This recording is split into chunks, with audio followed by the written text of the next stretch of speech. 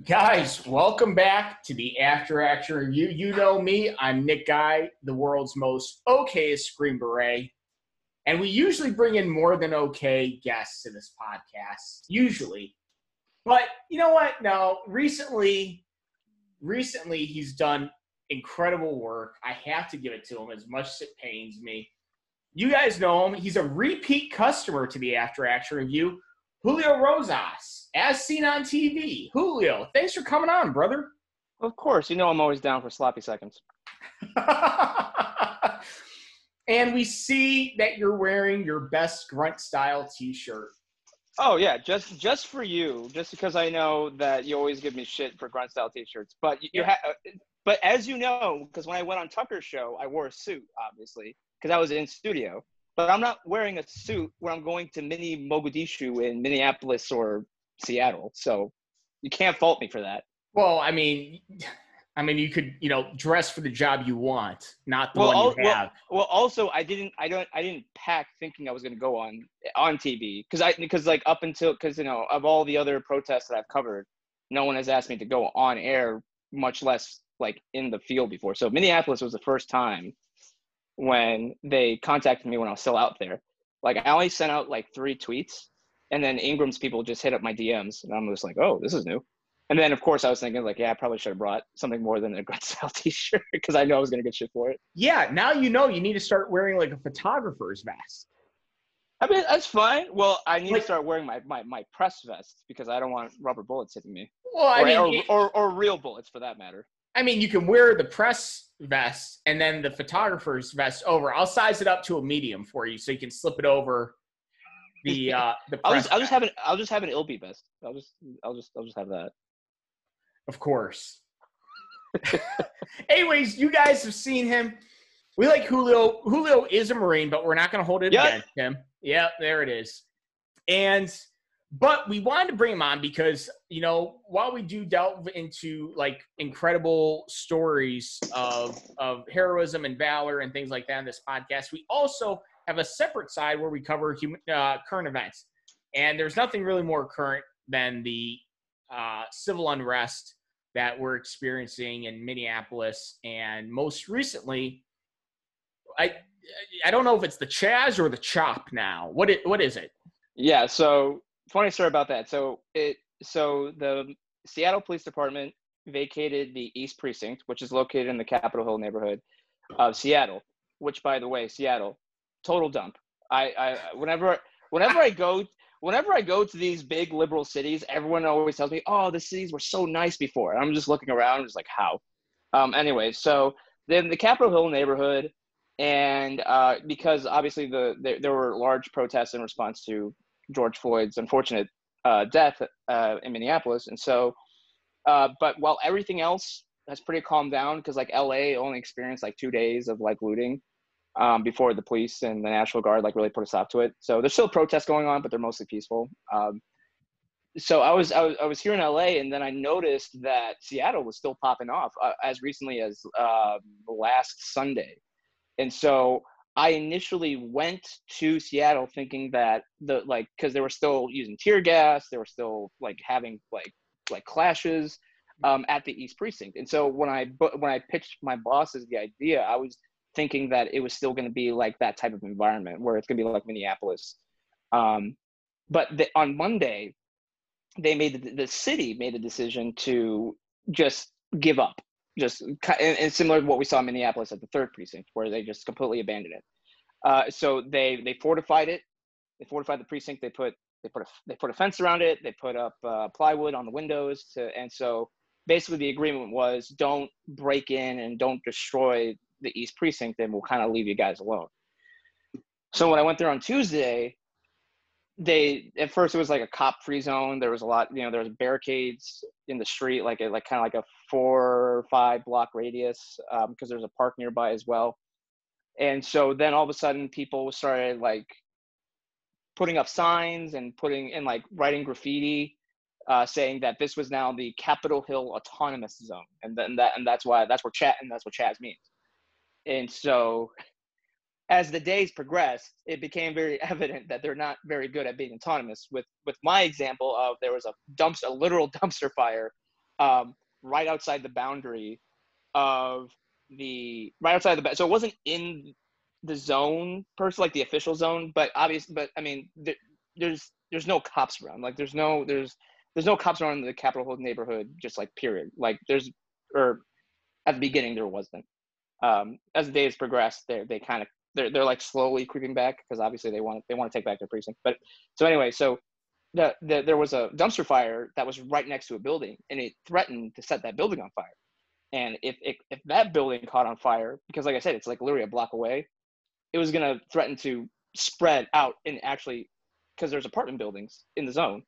And so it was going to threaten to set the other buildings in the actual zone on fire. So the protesters, or the occupiers, they decided to call the Seattle Fire Department to put it out. And of course, their argument is, well, actually, we don't have any issue with the fire department. It's just the cops. And it's just like, well, again, that's not really autonomous of you. And so now they're trying to backpedal, and some of the leaders that are kind of emerging, that are slowly emerging from it, they're saying, oh, well, that, we didn't vote on Chaz. It was kind of put on us from people that are not part of our movement. And this is like 4 days after it started to become popular. And so now they're trying to call it CHOP, which stands for either like Capitol Hill Occupied or Occupy protest, or Capitol Hill Organized protest, which, I mean, I don't think it's very well organized. So, I mean, are they backpedaling because they understand the ramifications of calling themselves, within politics, within the study of political science, an autonomous zone is a very specific thing. Yeah, exactly. And that's the other thing too, because like porta potties are being provided by the city government and they're being cleaned by the city government. No. They listen. They need to. So here's the thing, right? Because people are saying, well, if they're autonomous, cut off their water, cut off their power, cut off the cell phone towers. But that's tricky because there's I think there's 4 apartment building complexes inside the zone.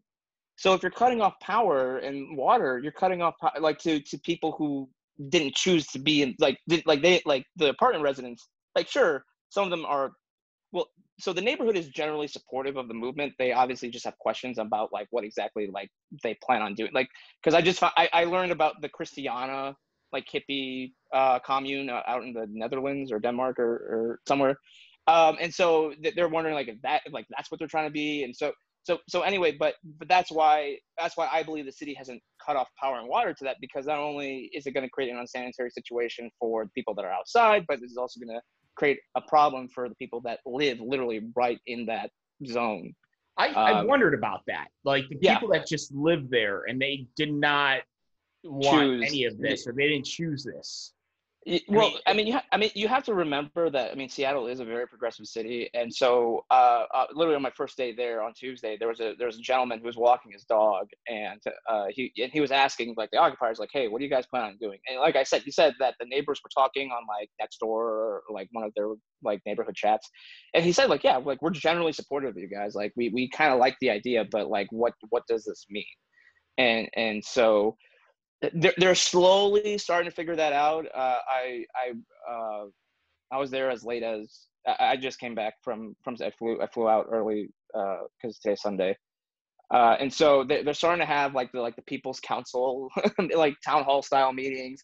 It is getting more elaborate as the days go on. So it's so to kind of go back to the original. So that's why they're trying to backpedal from autonomous zone, because they're invoking the right to peacefully protest, which is underneath the First Amendment of the United States Constitution, and you can't really invoke that if you're trying to be autonomous, right? Because then there's a huge separation between peaceful protesting and secession from the United States of America, and and a lot of people are generally asking, and I think it's a fair question because they have signs that say now you're leaving the United USA. States of America.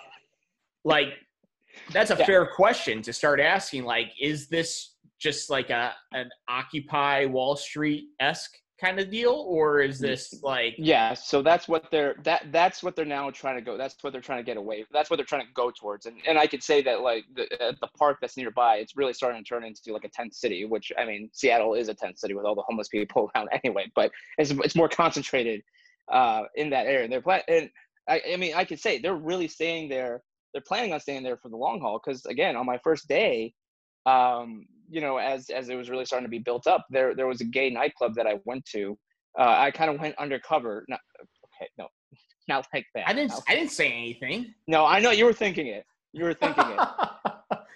So I didn't identify myself as press. I didn't identify myself as conservative. I just kind of was just like wandering around, and then all of a sudden I was walking away because I looked inside, and there was because the gate is called the Cuff. It was like a big like supply drop off point for outside donations. Again, not very autonomous of them, right? So they were putting them all in there for right now. And so I was walking away, and this dude walked up to me, and I got put on a working party within like an hour of being there. I got put on because he's like, oh, are you taking some stuff out? And I'm just like, sure. And so I went inside. I discreetly like took pictures of like all the supplies that were dropped off, and like we're talking water, first aid kit, non-perishable food, you know, toiletry items. So. Well, I mean, that begs the question. I mean, just circling back real quick, like when there was a literal dumpster fire and they called the fire department, like, where was the bucket brigade? Like, seriously, like back before there was any sort of centralized government in the United States and there was a fire. There was a volunteer firefighter. There was the bucket brigade. Like, it wasn't even just a volunteer fire department. It was everybody in the town got together to pass buckets. So yeah. They have working parties for, and let me get this straight, because I saw the list of food items needed. Soy bars, tofu, fair trade coffee, like just totally ignoring the whole concept of beggars can't be choosers. Right. But they have working parties to distribute this amongst So again, trying to be like undercover and trying to see how things work. I was like, you know, because the nightclub was on like on the very edge of like the boundary. And so what we were doing is we were taking all that supplies that were dropped off out of the club and like further into the zone. Cause there was like tents, there was like tents where there was kind of like a main, supply point. And there's a few, and that was the first day. Like since then there's like a few that have popped up, all around the district. So but that's what I'm saying, that even people that are not like maybe like in full support of it, they're like I said, it's a very progressive city. It's a very liberal city. So they even if they aren't going to go out and camp there themselves, they're more than happy to donate any supplies that the people that are staying out there may need. Okay, so they have kind of like an S4 function of supply. Yeah, kind of. Yeah. Okay. One of the videos that you posted, and it was that video of that dude who was doing some ministry work. I don't know if he was homeless. I don't know if he was like an outsider. He was a street preacher that didn't have all cylinders firing. Okay. That was my takeaway. I think that was most people's takeaway. Like there were a few screws loose that he couldn't like read the room and saying, okay, this is a great situation to be doing this in. Yeah, to be like to put himself in. Yeah. The crowd got very rough with him, and I will say the video was very indicative of that. But the big takeaway, because I bring this up because they have like an S4 supply function, they also have a mental health task force. I mean, you're laughing, but like people like that. Yes. That woman walked up and she goes, "Mental health, we've got this. Like, we've got this." And then first off, outside the optics of that sounding like some secret police, like to like just come up and say, "Hold on, we've got this. Don't worry, we're gonna take him away and we're gonna lobotomize him so he's a little more compliant." Because that's kind of what it sounds like. But I mean, like, what's going? Like, do they have like all these little factions that are taking up? Yeah. So my favorite part about that interaction, when she said mental health, we got this, there was another woman that right away said, no, you don't got this. Because if you've got this, then he wouldn't be here right now. And because that's with the whole defund the police movement, right? They're talking about, oh, send out social workers, send out mental health, like don't always send out cops to specific types of calls, send out and so that was kind of, again, indicative of what could happen, because obviously if you have two big men fighting, and this woman, she wasn't that tall, trying to be the media. I mean, and don't get me wrong, it was eventually resolved without like any more, but it took well over like 10 minutes and they were just getting in their faces, and then finally things calmed down, right? So yeah, no, there's a lot of the thing that I want people to understand about this zone is that it's a very fluid situation where there's different groups at different times that have different goals at any given point, right? So 1 hour there could be Antifa type block people guarding the barricade with guns. The next hour they could be gone, because I mean it's just a very, very loose coalition. So that's why nobody ever accused Antifa of being thorough. Well, following through. Yeah. Right. And so because like that's why it's hard for the media that wasn't there to accurately portray what it was. And that's why I like my job, because I can actually go out there and like see and report firsthand. And that's one thing that I really want people to understand with that, is that it's not, again, they want to call it an organized protest. It's starting to become that, very like they're taking really small baby steps towards it. But I mean, for the initial, that first week, it was just kind of whoever, and that's why Raz Simone, warlord, I wanted to get to that. Yeah, the warlord. That's why he was able to just kind of take over the area for the time that he was there, because he was the only guy with guns. I mean, him and his posse, yeah, it's just a very fluid situation right now. It's starting to cement in terms of leadership and people that are emerging, but it's not total chaos. It's not total anarchy, and it's not all violent, but it's also not 100% peaceful all the time, just because there's it's just a hodgepodge of people that are there. I mean, besides the media running top cover, which shock surprise that they are, by saying, oh, there's no signs of violence, and the mayor's office says it was the summer of love, baby. It is 1967 all over again. Summer of love, my ass. Like, I've already told you that, but my goodness, no, it's not. It's not. Dude, I mean, the irony being, and my biggest critique of this, because I'm never gonna sit here and say, oh, I'm all for like protesting against the federal government and it overstepping its authorities and things like that. In terms of George, we aren't even first off, we're not even talking about George Floyd anymore. I talked about this on the last episode with Clay Martin. We're not even talking about this anymore.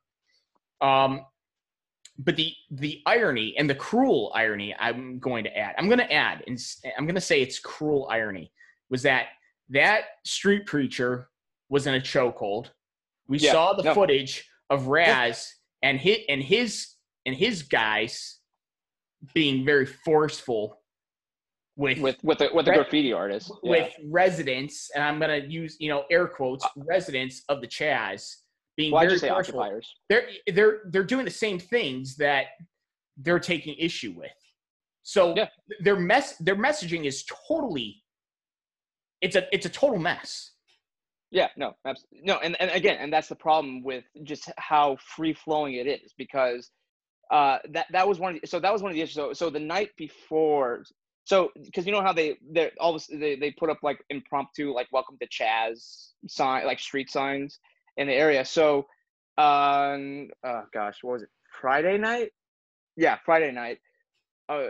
There was arguments because some people wanted to take down the makeshift street signs that said welcome to the Capitol Hill Autonomous Zone, and there was a guy on the ladder that was trying to take it down, and there was people on the ground like trying to prevent him from doing that. And so like they went for a back and forth, and then he eventually got off the ladder, and then there was a power struggle over the ladder because people were trying to take it away from him. It was a mess.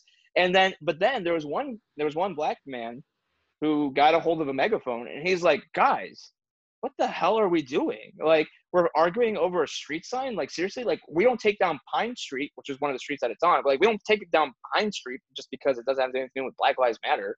He's like, why are we all here? And it's like some people mumble like, oh, Black Lives Matter. And he's like, yeah, you're answering slow because you're too busy partying and too busy dancing. You're losing. So yeah, there's some people that are like getting frustrated with the zone because yeah, it's turning into like an impromptu Burning Man because that's been canceled because of COVID. And so, yeah, no, absolutely. Like they're just because of how, again, fluid and free flowing, like anything goes inside of the zone, that the whole reason why they fought over the precinct in the first place is starting to get lost. And some people are starting to recognize that. And some other people are still, hey man, like smoking weed just and doing stuff. And it's just that, yeah, they're viewing it as like party time essentially. Or it's just being co-opted. The whole, the very real and legitimate conversation over police reform has been co-opted by opportunistic Antifa types or anarchist types to create this. I don't know. You call it a commune. I know they have a community garden. Doesn't look very good. No, I'm not a farmer. I'm not going to sit here and say, "Oh, I know how to farm," because I don't. No, yeah, I don't either. But people who do farm are like, "Oh, wow, there was no tops. There's no topsoil or there's no manure. They aren't." What I was saying was there's no lasagna-ing. Like they put their cardboard down, which was good. They put their soil down. They planted, and then they just left it. Yeah. And they have enough vegetables for about 3 large salads, and that was about it. Yeah, you can't. There's no tofu beans. For them to just. I think it's soy. Tofu is a soy product. No, I'm making a joke that you can't plant like a tofu bean. Okay, fine, never mind. No, it didn't land. Nick, you know what my response to that is? I'm verified on Twitter and you're not. And so I'll just use that as. I don't want that verification. I never wanted it. You said you wanted it. At any rate, but like seriously, like so we're seeing like all right, like a community garden. That's great, but dude, you can go into any major metropolitan area in the United States and find a freaking community garden. You can go to a rooftop and find a community garden. I saw some of that in Minneapolis in one of the neighborhoods nearby. Like this isn't like groundbreaking stuff. Like this just seems groundbreaking. Yeah, I see what you did there. Picked up on it. So I mean, everybody's talking about Seattle. Everybody is because that's. I mean, it's weird. Well, and it's interesting seeing what's happening across the country now because other places are starting to, but the mayors and the police department actually have the balls and the fortitude to not let that happen. Like there was one in like North Carolina or South Carolina. I just saw a video of cops. Too. Oh yeah. And they just came in and they just took all their shit away. Yeah, they're like, no, you're not creating an autonomous zone. Like they tried to do that in Nashville. My buddies still at fifth group were like. It was a massive failure. It was almost funny to watch, but I mean, this is funny. I mean, Seattle's funny to watch. Like it's objectively like because like they had like it's become like a South Park episode where instead of having like a tent that's labeled mental health counseling or whatever, they labeled it feelings station. Yeah, man, they become the memes, man. Dude, we've literally every meme that the right has ever created about them, they have become. They had a sign at the garden saying this plot is only for Black, Indigenous, and their plant allies for gardening purposes. And of course, since it's Seattle, and if you know the demographics of Seattle, it was a pretty empty plot. So there was not that many minorities there that was gardening. What is a plant ally? I don't know, and I don't care to know. I mean, I'm just curious. Okay, as to how is a head of lettuce an ally to the movement? I will, since I am a journalist, I will find out. Please do some digging. I will. I see what you did there again. I will look up what Plant Ally is, even though I really don't want to. But apparently, did you plant something? You're a minority. No, I wasn't indigenous. I mean, is Mexicans be indigenous technically? Since Mexico was like comprised of like Colorado up until America took it over. Seriously, I don't know. I don't know. I mean, like, this is what these are the important questions. Can Julio Rosas plant a head of lettuce in the indigenous POC indigenous and Plant Ally plot? And of course, the interesting is, again, this kind of goes back to how the media is covering it and why it's challenging for them, is because I think it was about 4 times when I was videotaping people getting into fights, which was meant like I didn't even record them all because 1, I wasn't there all the time, but then 2, like I got there too late, like it had already been resolved or whatever. But I even on like Friday night alone, I think I saw like 5 fights break out. And almost every single time I tried recording a fight, people will come up to me and say, "Hey, don't record that. It's going to make us look bad. Like don't post it on the internet." And so they very much have a freedom of the press issue. And in that video of them being rough with the street preacher, I guess you could call him that. There was like a masked guy who was putting his hand in front of my phone. And I was trying to moving it, and he would just try to block my phone. And so I tried walking away, and I said, excuse me, like, don't touch me. And he followed me. But because the crowd was so thick, and because like he was on the other side of like this row of people, I made like a quick U-turn, and I went back to my original spot. You juked him out. I juked him out, and I went up right in front of the stage so he couldn't like get in front of me. And so, but then he just like started clapping and like cheering really loud. And so then I was done filming. You should have told him. I was done filming anyway. So as soon as I was done filming, I got him to get him away from me, because I started taking pictures of him, and I just like smile, and that's when he turned and like walked away. You should have told him that according to the Social Democrat platform, clapping is triggering. Oh, that's right. Yeah, he should have been snapping. He should have been snapping or giving jazz hands. Yeah, he was screaming in my face, like he was screaming in my ear, trying to make noise so that I couldn't record the audio that of what they were that's talking. What I'm talking about, man. They're off brand. They don't have a single brand identity. They need to get that. Yeah. They need to get that in order. No. And so to give them credit, right? I mean, like, so it is a largely peaceful, but the media is trying to portray it as it being just completely peaceful, which is not true at all. And so that's why, as tiring as it wasn't as tiring as Minneapolis, where literally it was like almost just like civil war breaking out. Yeah, we're gonna get to Minneapolis, because I think that's a little more apropos. I mean, it's fun to talk about the optics of people that are upset over, the treatment of minorities in the United States, and at the same time, they love to recall the imagery of the American Civil War and secession and things like that. And they've done the exact same thing. I mean, as humorous as that is, I'm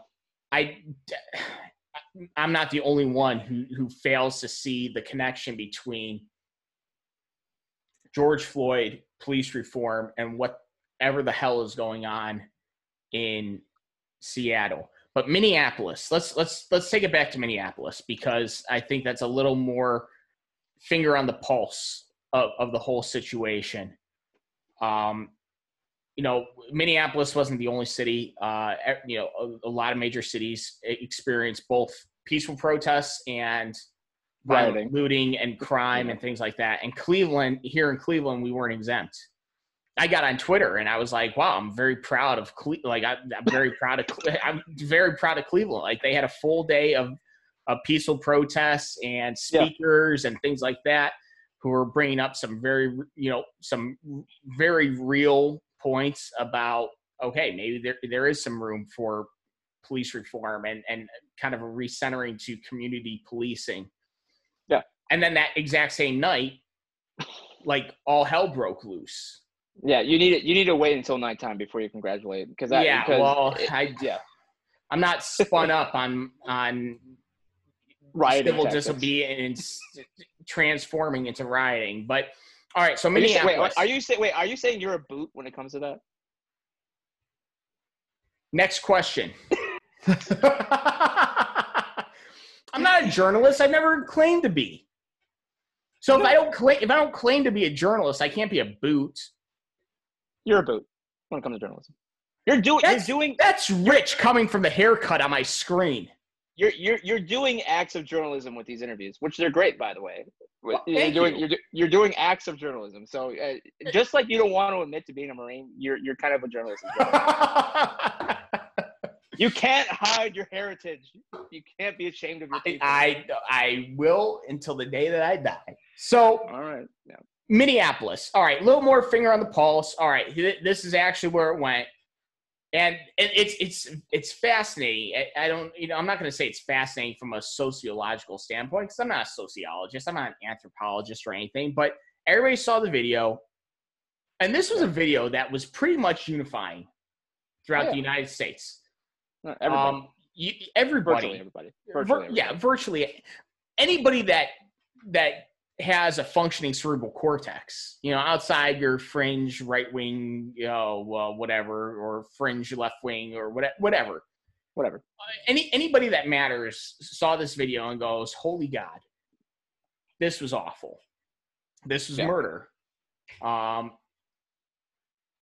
when you take a look at that and you take a look at what followed and how that totally co-opted a conversation and just became its own thing. You were there in Minneapolis. I wasn't. You and I had talked when you were there. But for those who are not privy to the text messages, just kind of take us through, because it is – the footage is bad. It has a lot of people questioning, with footage this bad, are we seriously heading for a national divorce? Because it's a legitimate question at this point.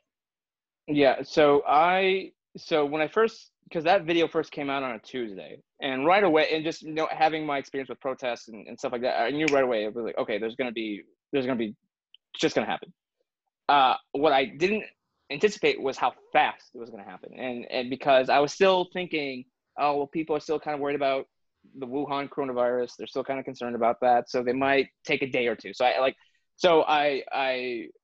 kind of waited on asking my bosses to send me, but then literally that night, at the night, that's when things started getting out of hand, and of course I was just like, oh shoot. So I got there as soon as I could. I got there on a Thursday so I got there on Thursday, and so they already had their first full night of looting on that Wednesday night, and that's when the low income housing building was caught on fire, which is great job, guys. Yeah, and then we also just real quick side mention, because we don't talk about that anymore. That one NBA beat writer, or the guy that's on TNT, literally posted a photo of the burning low income housing. And he goes, "This is awesome." And literally, the photo of the actual low-income housing unit being just totally engulfed in flames. Chris Palmer. That's Chris Palmer. Yes, exactly. Then he was tweeting about how he was disgusted that his gated community was being targeted, and he told them to go back to the low-income housing. I love it. It's hypocrisy at its finest, and they're too dense to realize. They're too dense to realize it. That was one of the greatest life comes at you fast moments of 2020. Maybe even the decade. I know we're just starting this decade, but that has to be a top contender. But no, right, absolutely. So they had already burned down the AutoZone. They burned down a few other buildings. No, that was Wednesday. I'm talking about Wednesday night. Okay, you have the timeline. I don't. Yeah. So that was Wednesday night, and so when I got there, I was thinking okay, this is pretty bad. I thought I was gonna miss a lot of the writing, because I was thinking there has to be a big response to this, right? Because why wouldn't there be? Yeah, but silly me, I kind of put faith in Democratic leadership, and I got there Thursday afternoon, like around like noon, and there was still looting going on at the Target. I mean, this Target was just trash. The sprinkler system was on, so the alarm was still going on, which the Target's security alarm was still blaring like when I left on Sunday. So like it was still like they hadn't I mean, yeah. So they were looting the nearby Cub grocery store. They were trying to loot and like break into some of the other, because it was like a shopping center, right? So you had like the two big stores with all the small little stores.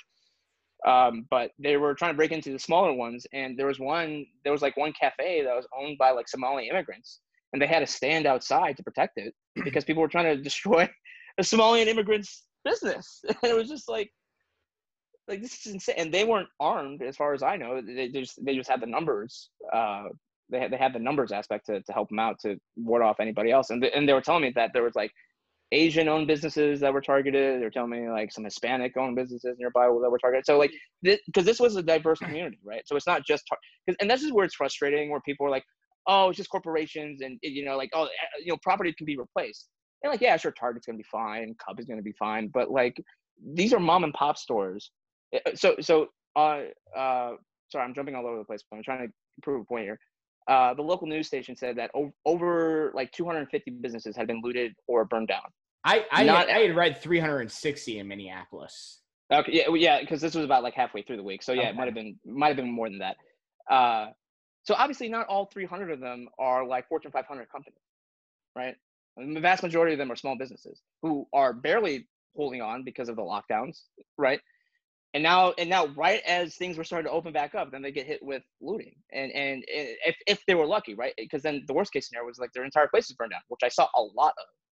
So, kind of going back, so Thursday was still a complete mess, but it was still kind of peaceful during the day, mostly.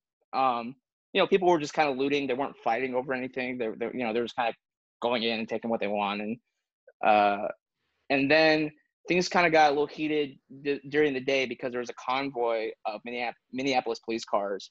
They just drove right in near the crowd, near the East Precinct. And this is the only time I saw cops outside of the building, because most of the cops were held up inside the third precinct. And so obviously, as soon as they're driving down that street, they're getting pelted with all sorts of shit: rocks, sticks, bottles, fireworks. And obviously, like they're taking as much as they could from the stores to throw at, because it's like they're like right there at that parking lot. So of course the police start firing back with tear gas, flashbangs, and I think unfortunately one of the people that got shot in the crowd with a less than lethal round got hurt really seriously. And so the police actually went out a little bit into the crowd to evacuate. I believe it was a woman. To evacuate that woman, because obviously the ambulances weren't going to go in there. So they were going to take her out of the zone. But even but they were still fighting them. It's just like, look, they're trying to help out this woman that got hurt, really, that's seriously hurt. And you're still attacking them. Are you? And even after they put her in the car or in the SUV, they were still attacking the SUV that she was in. It was just like, you absolutely, and then they start exfilling out, right? But then they were popping tear gas to kind of cover their retreat so that they didn't get like mobbed as they were trying to leave. Well, of course, they start throwing back the tear gas, and I look behind me and I see tear gas just coming right at me. I was like, oh, you gotta be kidding me. So I had to like keep running with the cop cars to avoid getting like hit from behind. And there's people throwing empty Hennessy bottles, full bottles of stuff, and it was just a mess. And then I was on the sidewalk, and I was kind of like laying down because there was like a little berm. And so I was on my back with my press credentials right here, just filming like this. And I could see there's an SUV or a cop SUV right in front of me, and I could see him aiming a pepper ball gun right at me. And I started shaking my head, and I started saying, no. And then he shot me with the pepper ball right in my leg. It's like, come on, guys! Like, you got to do better threat Wait, assessment. that was your leg. Listen. I got shot with a rubber bullet on Friday. I didn't I didn't say much about the pepper ball because like it sucked, like for a little bit. But it was no big deal in the grand scheme of things. But like it was so frustrating. I'm like guys, you're proving their point here, where like you're just firing at will. Like again, there has to like threat assessment. Like who's throwing shit at you and who's just recording? Not me. Mean, yeah. Well, listen, there's a lot to be said in terms of police training and things like that. And that, again, that kind of goes back to the conversation of, is there a conversation worth having? And I think there is, especially, in terms of training and things like that, because, because you got beamed with that rubber bullet. Yeah, so that's probably so. I still want to talk about Thursday really quick. So okay. That was. Go ahead. I'm sorry. I'm getting ahead. No. I know everyone. I'm sure I made some of the enemies I've made on Twitter very happy when I got shot with that. Anyway, even your friends were happy. Oh yeah. Everyone was happy. Anyway, so as it started to get darker, that's when the peaceful protesters started leaving because they knew that shit was going to happen. And then that's when all of a sudden I was looking at my phone. I was sitting down, just kind of chilling. All of a sudden I look up and I just see people that I saw people who went from, just like regular face masks, like medical type, to all of a sudden and wearing like normal clothes and whatever. So all of a sudden I'm being surrounded by people like all decked out in black, like definitely Antifa type of people, black bloc, and I'm just thinking like, oh geez. And I was supposed to, and again, like I was supposed to go on Laura Ingram's show for the first time, and for like the first time in the field, and it was very peaceful. But then 10 minutes before my hit, that's when they started knocking down the fencing that had been put around the precinct. And then obviously the cops were still inside, so as soon as they heard that like stuff was falling down and stuff was breaking, that's when they started shooting tear gas, flashbangs, and rubber bullets. And so I was supposed to do the hit in the burned down AutoZone's parking lot. But then again, but then things popped off and things got crazy. And so I called the camera crew. I'm like, hey, where you guys at? Like, oh, we're on this other side of the street. And so I had to go from the AutoZone parking lot to where they were. But where they were and where I had to cross was right in like the line of fire of where they were shooting at. And so I was just like running as fast as I could and trying to keep a low profile. And thankfully I didn't get shot with anything there. And so all of a sudden I'm trying to do a live TV hit with like flashbangs and tear gas like all around me. Like my eyes were tearing up and I'm just like, oh, please don't make it look like I'm crying. And so, but it went and then 5 minutes before my hit, so I was already like mic'd up and like getting ready. There was the body of the flashbang had already exploded, and so the force of the explosion flipped it or like chucked it towards my direction and it hit me in the leg, and I said like, oh shit. And then I realized, oh wait, if I get hit I can't swear on my TV. But the hit went fine, it went well. Nothing too bad happened to me. But then and so they were going back and forth, and they could have held the precinct in my opinion, if they got reinforcements. But because of the wonderful, Justin Trudeau of a mayor that Minneapolis had, instead of reinforcing the precinct, they decided to, let's just evacuate. And I can understand why, if they weren't going to reinforce it, to evacuate, because you have to understand, they were trying to burn down the precinct with the cops inside, 100%. They were very much in danger of being trapped inside because there were just so many people, and I assume they only had so many rounds and non-lethal rounds before they had start using real ones. So, but all of a sudden I see, at this point it's like pitch black at night. All of a sudden I just see at the parking lot just this long convoy leaving, and that's when I realized, like, oh my gosh, they're abandoning the precinct. Like I've never seen that before. Charlottesville, there were cops all around. I mean, they were protecting the wrong thing, and they did a terrible job, but they were still around. Portland, the cops did when I was, they had a poor history before, but when I went there in 2019 in the summer, they actually did a very good job of keeping the two groups separate. Obviously they weren't everywhere, but they were there. They're in the area. They just completely abandoned. Like the only law enforcement agency in Minneapolis or in that neighborhood was gone. And and so it just blows my mind. And that's why I tweeted out after everything had all been said and done that this is why people need AR-15s, or need law-abiding citizens should have access to these types of weapons, because and all the DC journalists are talking about like, oh, they're we shouldn't have these types of weapons. Well, first off, a lot of these people in these bubbles, especially in the DC area, they have the luxury of being in like one of the most heavily police presence like city in the world. You have the Capitol Police, the DC Police, you have parks, the Parks Police, right? And you have Secret Service. You have every 3-letter agency has you have all the alphabet boys are headquartered there, right? So and they have their own task force inside the city. So, but in the case of Minneapolis, literally the only law enforcement agency was gone in that neighborhood. And so that's why I was saying that it turned into like a mini Mogadishu. And I'm not saying that because there's a lot of Somalians in Minneapolis, but it was just because it was that chaotic, especially that Thursday night. And then, they set it on fire. Yeah, I mean, you're not wrong. I mean, Mogadishu was always pointed out, ironically, when, whenever I've seen like an online debate or something, it was always like, oh, you're a libertarian. Why don't we just move to Somalia? It's like it's the libertarian's dream. There's no central government whatsoever. So it's not an unfair assessment. It really isn't, because that's kind of what we were seeing. And holy God, like what happens during all that unrest if some rapist or murderer tries to take advantage of the chaos to do terrible things? Because there's neighborhoods like literally like a block away from all that, like that was where all that went down. And then Friday, that's when on Friday they established a perimeter like further outside of the precinct, because the state police and the National Guard finally rolled in. So I thought, so there was no more looting, at least in that area. And it was pretty low key, peaceful during the day. But then they established their curfew for that first night.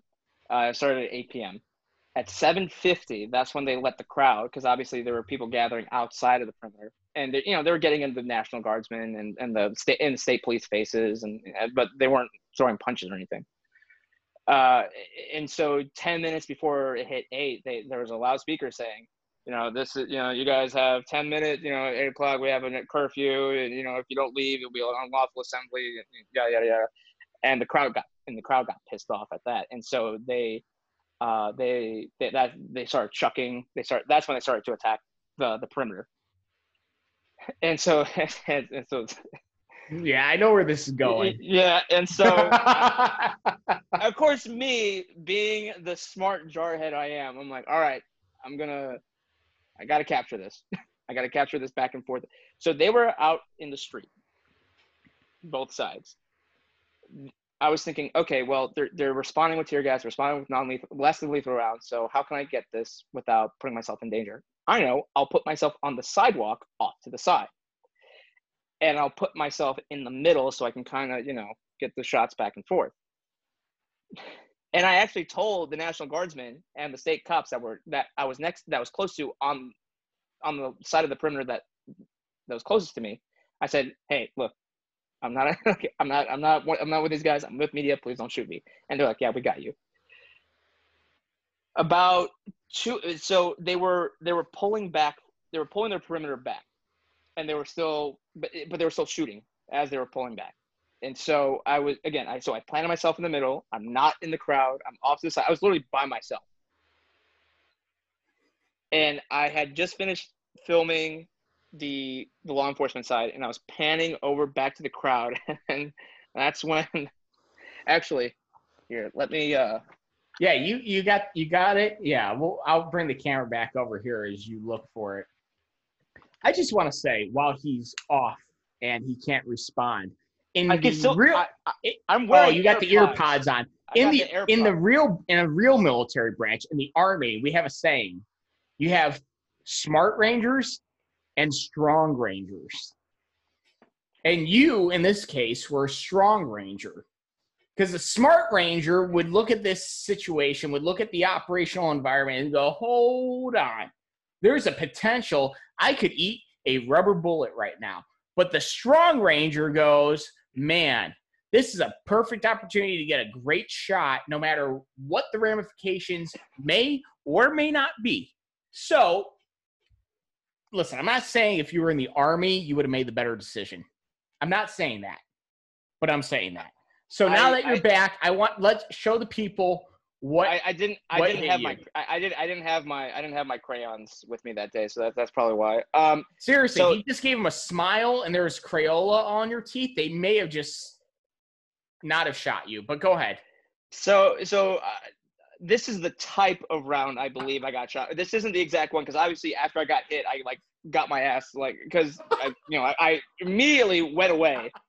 But yeah, so I believe this is it. And actually, I found both pieces at different parts of the city. So it's called a bullet impact projectile, also known as a BIP. Real quick, before you go any further, and before you blow your hand off, is the initiator on the bottom, the little, hold on, let's see it. Okay, it is used. Okay, I didn't want that blowing up in your hands. Listen, Strong Ranger. I had to ask. So I believe this is the type of less than lethal round that, and so what happened was I was shot by, so the National Guardsmen, I know it was a state cop because the National Guardsmen they had their rifles on them, which by the way, there were so, I feel so bad for those guys because they're just getting roasted because they don't have any optics on them. Some of them didn't even have the complete hand guardrails. They were using M16 A2s because they had it wasn't even collapsible stock or anything. It was just I would have thought a Marine would have felt right at home with A2s. Hey, I shoot M4s, all right? That's what I use. and at least ours have optics.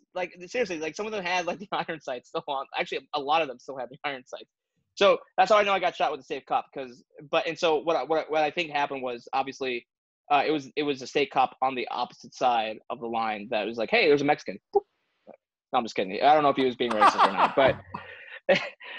but again, threat assessment, because where I was, he had to turn his attention from the crowd that was throwing shit at him to oh, there's a guy over there that's just recording. Yeah, I'm gonna pop a round off at him and see what happens. You're brown. So again, threat assessment is what I'll. But because I'm not a bitch, I patched myself up, and so they completely pulled away from the third precinct. So they abandoned the perimeter that had been set up all day. So the area was back in control of the crowd, and because they were so emboldened from that seemingly victory that they had again for the second day in a row, there was the 5th precinct, which was 2 miles down the same road. It was, I believe it was on what's called Lake Street. So it was 2 miles down the road. And so they were following the law enforcement side because again, their intention was to burn down the 5th precinct because, why not? They burned down the 3rd, so let's burn down the 5th. Unfortunately, as they were following them, people were breaking off, and because Lake Street, it was a large business side of it, so people were breaking off and burning cars, breaking into stores. So unfortunately, because they decided to abandon the perimeter and pull back, the destruction was no longer just concentrated in the neighborhood where the 3rd precinct was. It was starting to fall, spread out, and because they had the manpower at the 5th precinct, they weren't able to burn down, but they were able to burn down a Wells Fargo bank, burn down a post office, a few other businesses that were nearby the 5th precinct. So because the leadership of the city, and I'll point out, because of the Democratic leadership of the city was so terrible, and their plans were so ill thought, they made the destruction worse. Because if they held the perimeter, the crowd would have just been at the 3rd precinct, and I'm not saying the neighborhood that they followed them through would have been completely unharmed, but the destruction wouldn't have been as widespread because they would have been so focused still on the 3rd. Okay, that's how I see it. All right, so big takeaways. 1, we're glad you're okay, despite the jokes. If this hit my nuts, I'd have lost them. I realize, the cop was being a dick, sure, but at least he was following the rules where to shoot center mass and not the face or down there.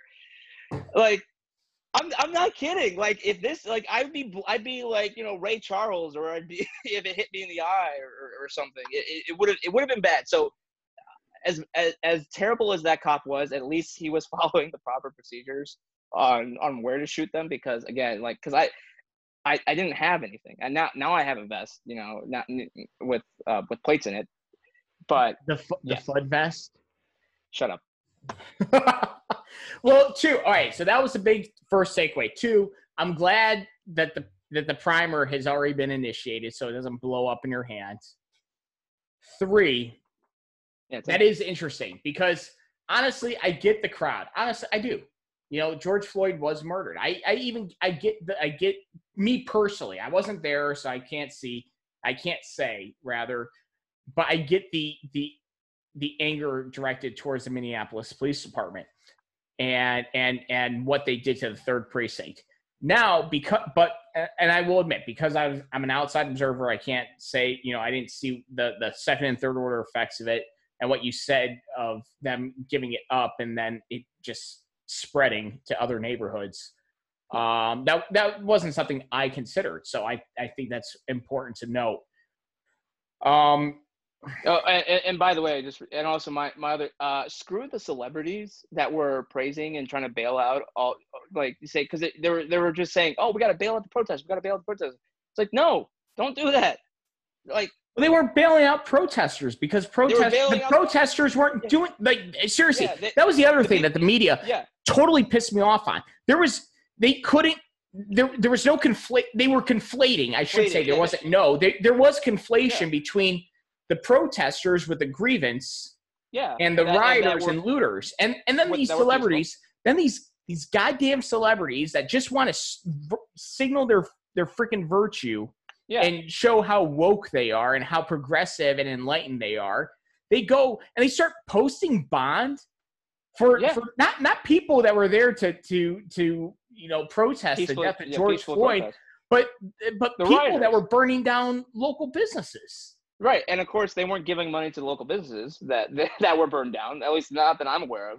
No, honestly, that was the American public. Like that story of that former firefighter. I don't know if you saw that. That former firefighter who started that sports bar right when COVID hit, and then he was like just hanging on by a thread through COVID because he started a restaurant and bar right when social distancing kicked off, and it was looted. And then then the local news shows up and they start interviewing him at his burnt out bar. And during the interview, looters showed up. They showed up and they were trying to break into his safe while this poor guy is like, seriously, he's crying. He's like, every cent I saved working as a firefighter went into this bar and it's gone. Yeah. And I got really pissed off at Chrissy what's her name? She's John Legend's wife. Yeah, John Legend's wife. I'm gonna piss off. Because listen, she hasn't. I'm not even gonna say her name because she doesn't really have any talent. Yeah, no. So she doesn't bring anything to the table. Someone on Twitter was like, "Hey, Chrissy, you do know that by doing this, you're bailing out people that are actually rioters and not protesters, right?" And she responded by saying, "Oh, well, in that case, I'm gonna add like another $200,000 to it." It's like, you're a terrible person. Like, you're acknowledging that, you're acknowledging that you're going to be bailing out people that are rioters and looters that have hurt minorities in this community. Like, yes, Julio. But think of the woke points. Think of the internet likes that she'll get for it. She got a lot. She got a lot of likes for that, and I was disgusted by that. And that was again, because here are these people in their big houses in gated communities who have been largely unaffected with the financial hardships from COVID. And now they're trying to, you know, be all, you know, look how woke. And like you said, Minneapolis is a very diverse city. So by extension, unlike Seattle, So by extension, business owners are very diverse. So all these local businesses. Yeah, absolutely. You know, there's dozens, if not hundreds, of minority-owned businesses.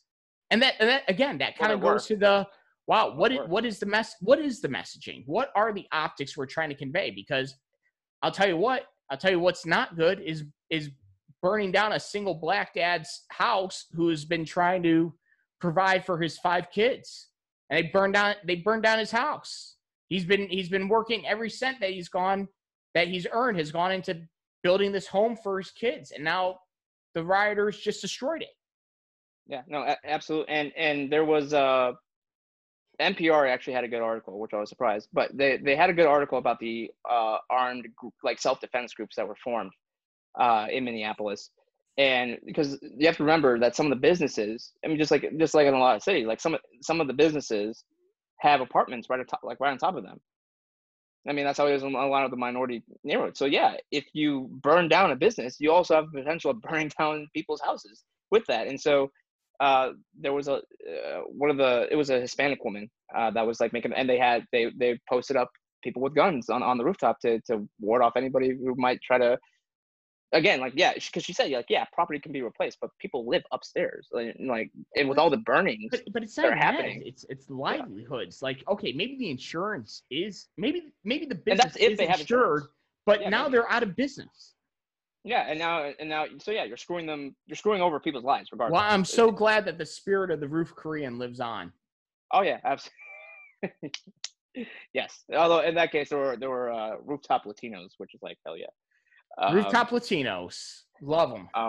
So yeah, no, I had really, and I tweeted about this. It was really weird because, like, I don't want to say like, oh, like it's kind of like saying like, oh, it's kind of like I saw what happened in like war, but like I did see, like the best of humanity, because like people, like during the day, people were trying to clean up all the looting. They were trying to, clean up the messes that were made, and try to give out food to people that were in need and stuff like that. But then I saw the worst of humanity at night, and like just seeing that stark contrast in like such a short amount of time, and then also getting shot to boot.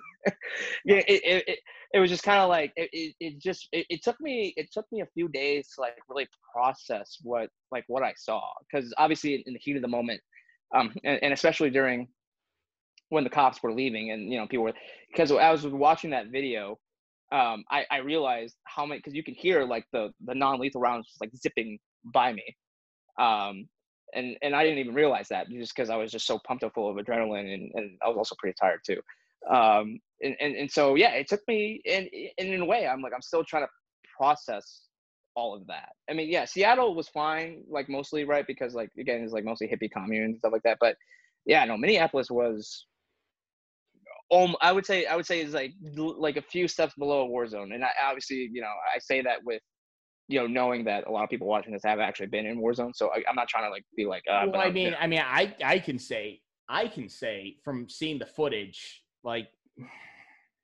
it was pretty close. It was pretty close to it. It definitely had it had all the hallmarks of a war zone. It really did. Yeah. And not just the fires, not just the violence, but like you'd said, the best in humanity and the worst in humanity. That's combat right there. I mean, I'm not gonna, that's what it is. Well, in that case, I'm gonna put in for a Purple Heart. You should. Well, maybe not so much a Purple Heart. Maybe we can get you like a purple typewriter. I'll be fine with that. Like we'll put a little something, maybe a little something, or maybe not a typewriter. That's dated. Maybe like a purple MacBook. No, I want a purple fedora with like the piece of paper that says press on it. There it is. Or we'll just do a purple FUD vest of you. All right, shut up. I will not take crap for my vest. All right.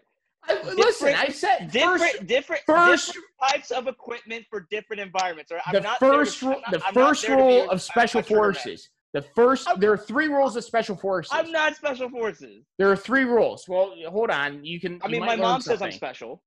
There are 3 rules to special forces. 1, always look cool, and you failed that. We're gonna fix that for you. 2, don't get lost, and 3, if you get lost, make sure you at least look cool. Those are the 3 rules of special forces. I look cool in my vest. All right. I look cool, and I will not have it be besmirched. I'm calling up a printer. I'm getting you a Velcro press thing. Okay, And again, I'm sending you a plate carrier. I mean, that's fine, but again, you have to keep in mind that the reason why I got that, because the reason why I specifically looked for that type of vest, because I knew, and it was confirmed, that with everything that's going on, people are buying plate carriers out the wazoo. So, like, right now, the wait time for, like the average wait time is like 10 weeks. Yeah, And plates. Listen, I'm giving you a hard time. Plates are a hot commodity right now. And clearly, I needed a vest 2 weeks ago. And on top of that, the good people at Sakar Tactical, which is the company I got it from, I explained to them my situation, and I actually showed them the video where I showed off my my wound. I got it for free. So I mean, wow. It didn't cost. Yeah, no, it didn't cost my company anything. I got it. Because I inquired about it on Monday. I got it by Friday, which is like unheard of. Right. What was that company again? Sakar Tactical. Shakar or Sakar? Sakar. It's Sakar, I believe. Okay. Hey, big shout out to the folks at Sakar Tactical for hooking our boy Julio up. Yeah. With a vest, so he doesn't need another rubber bullet. Obviously, I'm not gonna say no to anything else, but like I need something. Like, all right, so we're gonna let the vest fly, but I'm gonna have to get you like a Pasget, like the old like '90s Pasget helmets with the press on top of that. I will take any PPE. You'll look like you're reporting from Sarajevo. It'll be a really cool throwback drip. I'll take what I'll take what I can get. I'm not picking beggars can't be choosers. You know, the dude that does all the videos for Coffee or Die magazine, Marty Skovund. Oh, Lucas Botkin? No, not Lucas Botkin. Marty Skovund. He does all the reporting for. He rolls around with a freaking high cut ops core. So I'm just saying the bar has been set. Okay, well, yeah, like this is the first time like I really realized like I need more protection than just my grunt style t-shirts. You're saying that the power of the grunt style t-shirt does not stop rubber bullets? I can confirm that they do not. Man, well, you live and learn, Julio. You live and learn. Learning. Was the t-shirt okay? No, unfortunately, it's got a very small little hole where it's actually one of my low key ones. It's just like it's the gray one with just like an American flag in the middle. So like it's not like this, right? It's not like that loud. So you're gonna have to retire the grunt style t-shirt, maybe frame it. I still use it. I mean, it's just a small hole. Oh, it's small enough you can't see it, but like it got a little damaged, and that brought a tear to my. At least it didn't shoot the American flag right in my chest. I would have been pissed off at that. I was like, hey, can't do that, American man. flag. Well, Julio, as much fun as we have laughing at you getting shot by bullets, we are glad that you're okay. We are. But it is funny. It's funny. I'm definitely gonna like get this like mounted like a plaque or trophy, and it's gonna say like from the Minneapolis law enforcement to Julio, or something like that. You know, I'm definitely. You should petition the mayor's office to get them to like give a little signature, like to Julio from whatever. What's that dude's name? I think it was state. I don't know the name of the cop, but it was maybe the governor then. If it was a statey, like to Julio from Governor whatever. Much love. Glad this didn't kill you, and then you can mount that. Yeah, I don't know. But I'm definitely I'm gonna put this on my desk when I get back into the office. I would hope so. I mean, honestly, like, listen, you're like half a step away from like Laura Logan now. Like, let's just. Let's just drop you into Syria or Afghanistan now. That's the next thing. She's been through some shit. But yeah, she has. I'm just talking about the war reporting. I'm just talking about the conflict reporting, not the Arab Spring stuff. Yeah, she's a great journalist, and Brian Stelter shitting on her was a cheap shot, and that he doesn't deserve to be. he has no place to talk about that. Dude, that dude is basically a anthropomorphize. Is that anthropomorphic? Anthropomorphize. What are you trying to say? I'm using it as a verb. Anthropomorphize, grocery store checkout lane tabloid. That's what he's become. That's a good one. I haven't. Yeah, seriously. Yeah, Like that's all he is now. The what was it? Us and Weekly and People. Dude, don't even give him that. Give him the National Enquirer, man. He's off tweeting about like affairs now and like affairs between like divorced people too. Like that's what. Like that's not even a story. That's what he's been reduced to. And shitting on Laura Logan. Can you imagine Brian Stelter in a war zone? First off, there's not a plate carrier big enough to. My man, we're on the same wavelength. That's exactly what I was thinking. There isn't a plate carrier big enough to cover him. He's gonna be like those cops in Texas that were called to like that. The two cops next to that, dude, or that bar or whatever. Yeah, their plate carriers are up there. I already made a joke about that, but I wanted to make another one, but I didn't want to be too. I should have been a little harsh on it, but I wanted to do like Beto. Hell yes, the cops are coming for your guns, and then the cops that are coming for your guns. Hell yeah, dude. That's what it was, man. They literally came for those guys' guns. That was Meal Team 6. Team 6. I think Educated Hillbilly actually came up with that moniker. Yeah. Oh man, there was. Yeah. Anyway. Oh enough talking about CNN. I'm. Dude, honestly, I hope you show up on CNN.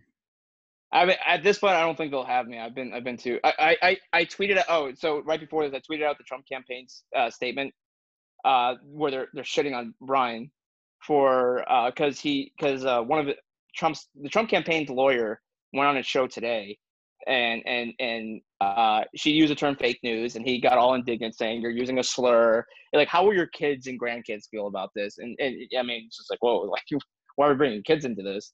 So the Trump campaign just like released a statement just talking about like this is such a low, this is low even for CNN, but like we don't like, this is what we expect from leftists who hate President Trump. And so I tagged him in it, and I don't think he's too happy about that, but whatever. Yeah, whatever. Listen, if you want to get in his good graces, just send him a box of donuts. He can't resist.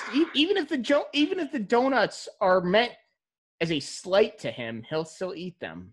Yeah, there is that picture where he's eating the Tucker donuts. Yeah, and they were Dunkin' Donuts, but they looked like gourmet. They wasn't like you're like just. They were flown in from Boston. That's the only place you can get fresh Dunkin' Donuts.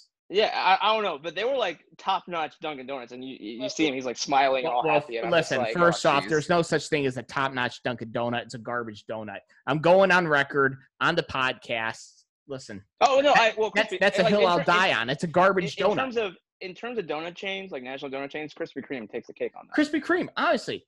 If the hot and fresh sign is on, I'm stopping. You got to go in. You have to. Absolutely.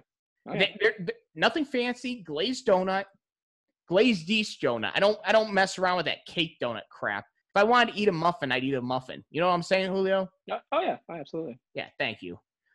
All right.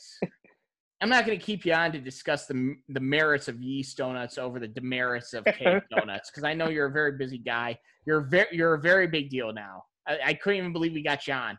Can't even. Well, I had to move some stuff around. It's like, he needs some help. His podcast is failing. He needs some clout.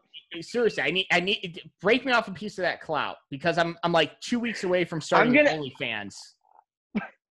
Don't worry. I will give the greatest and best shout out to the After Action review that you've ever seen. Well, thank you. That means a lot.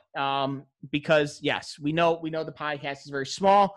I know I have about 2 weeks before you're a regular on cable news, and you stop returning my calls and my text messages. That's just because in that text message you're shitting on my haircut, and I like this. All right, just let me be. You shouldn't. I like it. I like this. All right. You're very aerodynamic. I'll give you that. Thank you. Guys, Julio, buddy, thanks so much. It's always a barrel of laughs with you. You know what? Besides all the ribbing, I love you. I'm very happy that your career is taking off, because God knows we need some actual freaking, people with some cojones, some intestinal fortitude to go out and actually do the job. It's very easy to sit in a studio in New York City, like certain donut eating people, and just comment on whatever they're reading online. Well, we all can read things online. We don't need somebody to tell us what to think of the exact same thing. So it's always a pleasure having somebody that actually puts their money where their mouth is, going and doing the nasty business that needs to be done to tell a story. So Julio, as much as it pains me to say it, I'm happy for you. Thanks. Thank you, Guy. Thank you. I appreciate it. Guys, and go ahead. Brothers in arms. You know, we're brothers. Well, sort of. No, we are. Raw devil dog. Oh man, guys, we're gonna just bypass that. Guys, if you guys are watching on YouTube, I'm getting a little better saying this. Please like, comment, subscribe, because while we do these really good current event issues, the podcast also does. I really like to use the podcast to start telling stories that haven't been told, from conflicts past, getting those stories out there into the public eye so that they can be shared and appreciated by Americans. So when you guys do that, when you like, comment, subscribe, it pushes my stuff to the recommended page, and it helps reach a wider audience. If you guys are listening on iTunes, Spotify, wherever you listen to podcasts, go ahead, leave a 5-star review. Don't know how that works on Spotify. I'm still trying to figure that out. And of course, there is the Patreon, because as Julio informed me, I'm a poor, because I have a PC and not a Mac. So, and I have the AirPods Pro. And he's got the AirPod, and those are the new ones too. They're noise canceling. Yeah, noise canceling. Yeah, man, look at you, high roller. So, if you don't want me to be a poor, please check out the Patreon. It's patreon.com/NickGuy. It helps keep equipment upgrade equipment, because this is kind of a very basic setup. And there are a bunch of veterans I really want to sit down and talk to, who are beyond the age of understanding technology. So once COVID lifts, I have a couple plans to actually go and do sit-down interviews with vets to share their stories. Julio, once again, thanks so much, brother, that you could fit me in your very busy schedule. You're famous now, man. Apparently, some people were watching me in Australia. So, well, you know what the old saying in media goes: once you've made it in Australia, you've made it. That's a saying, and I didn't totally make that up. You're fake news. Well, honestly, I mean, if you don't win a local Emmy for your reporting, there's no justice in this world.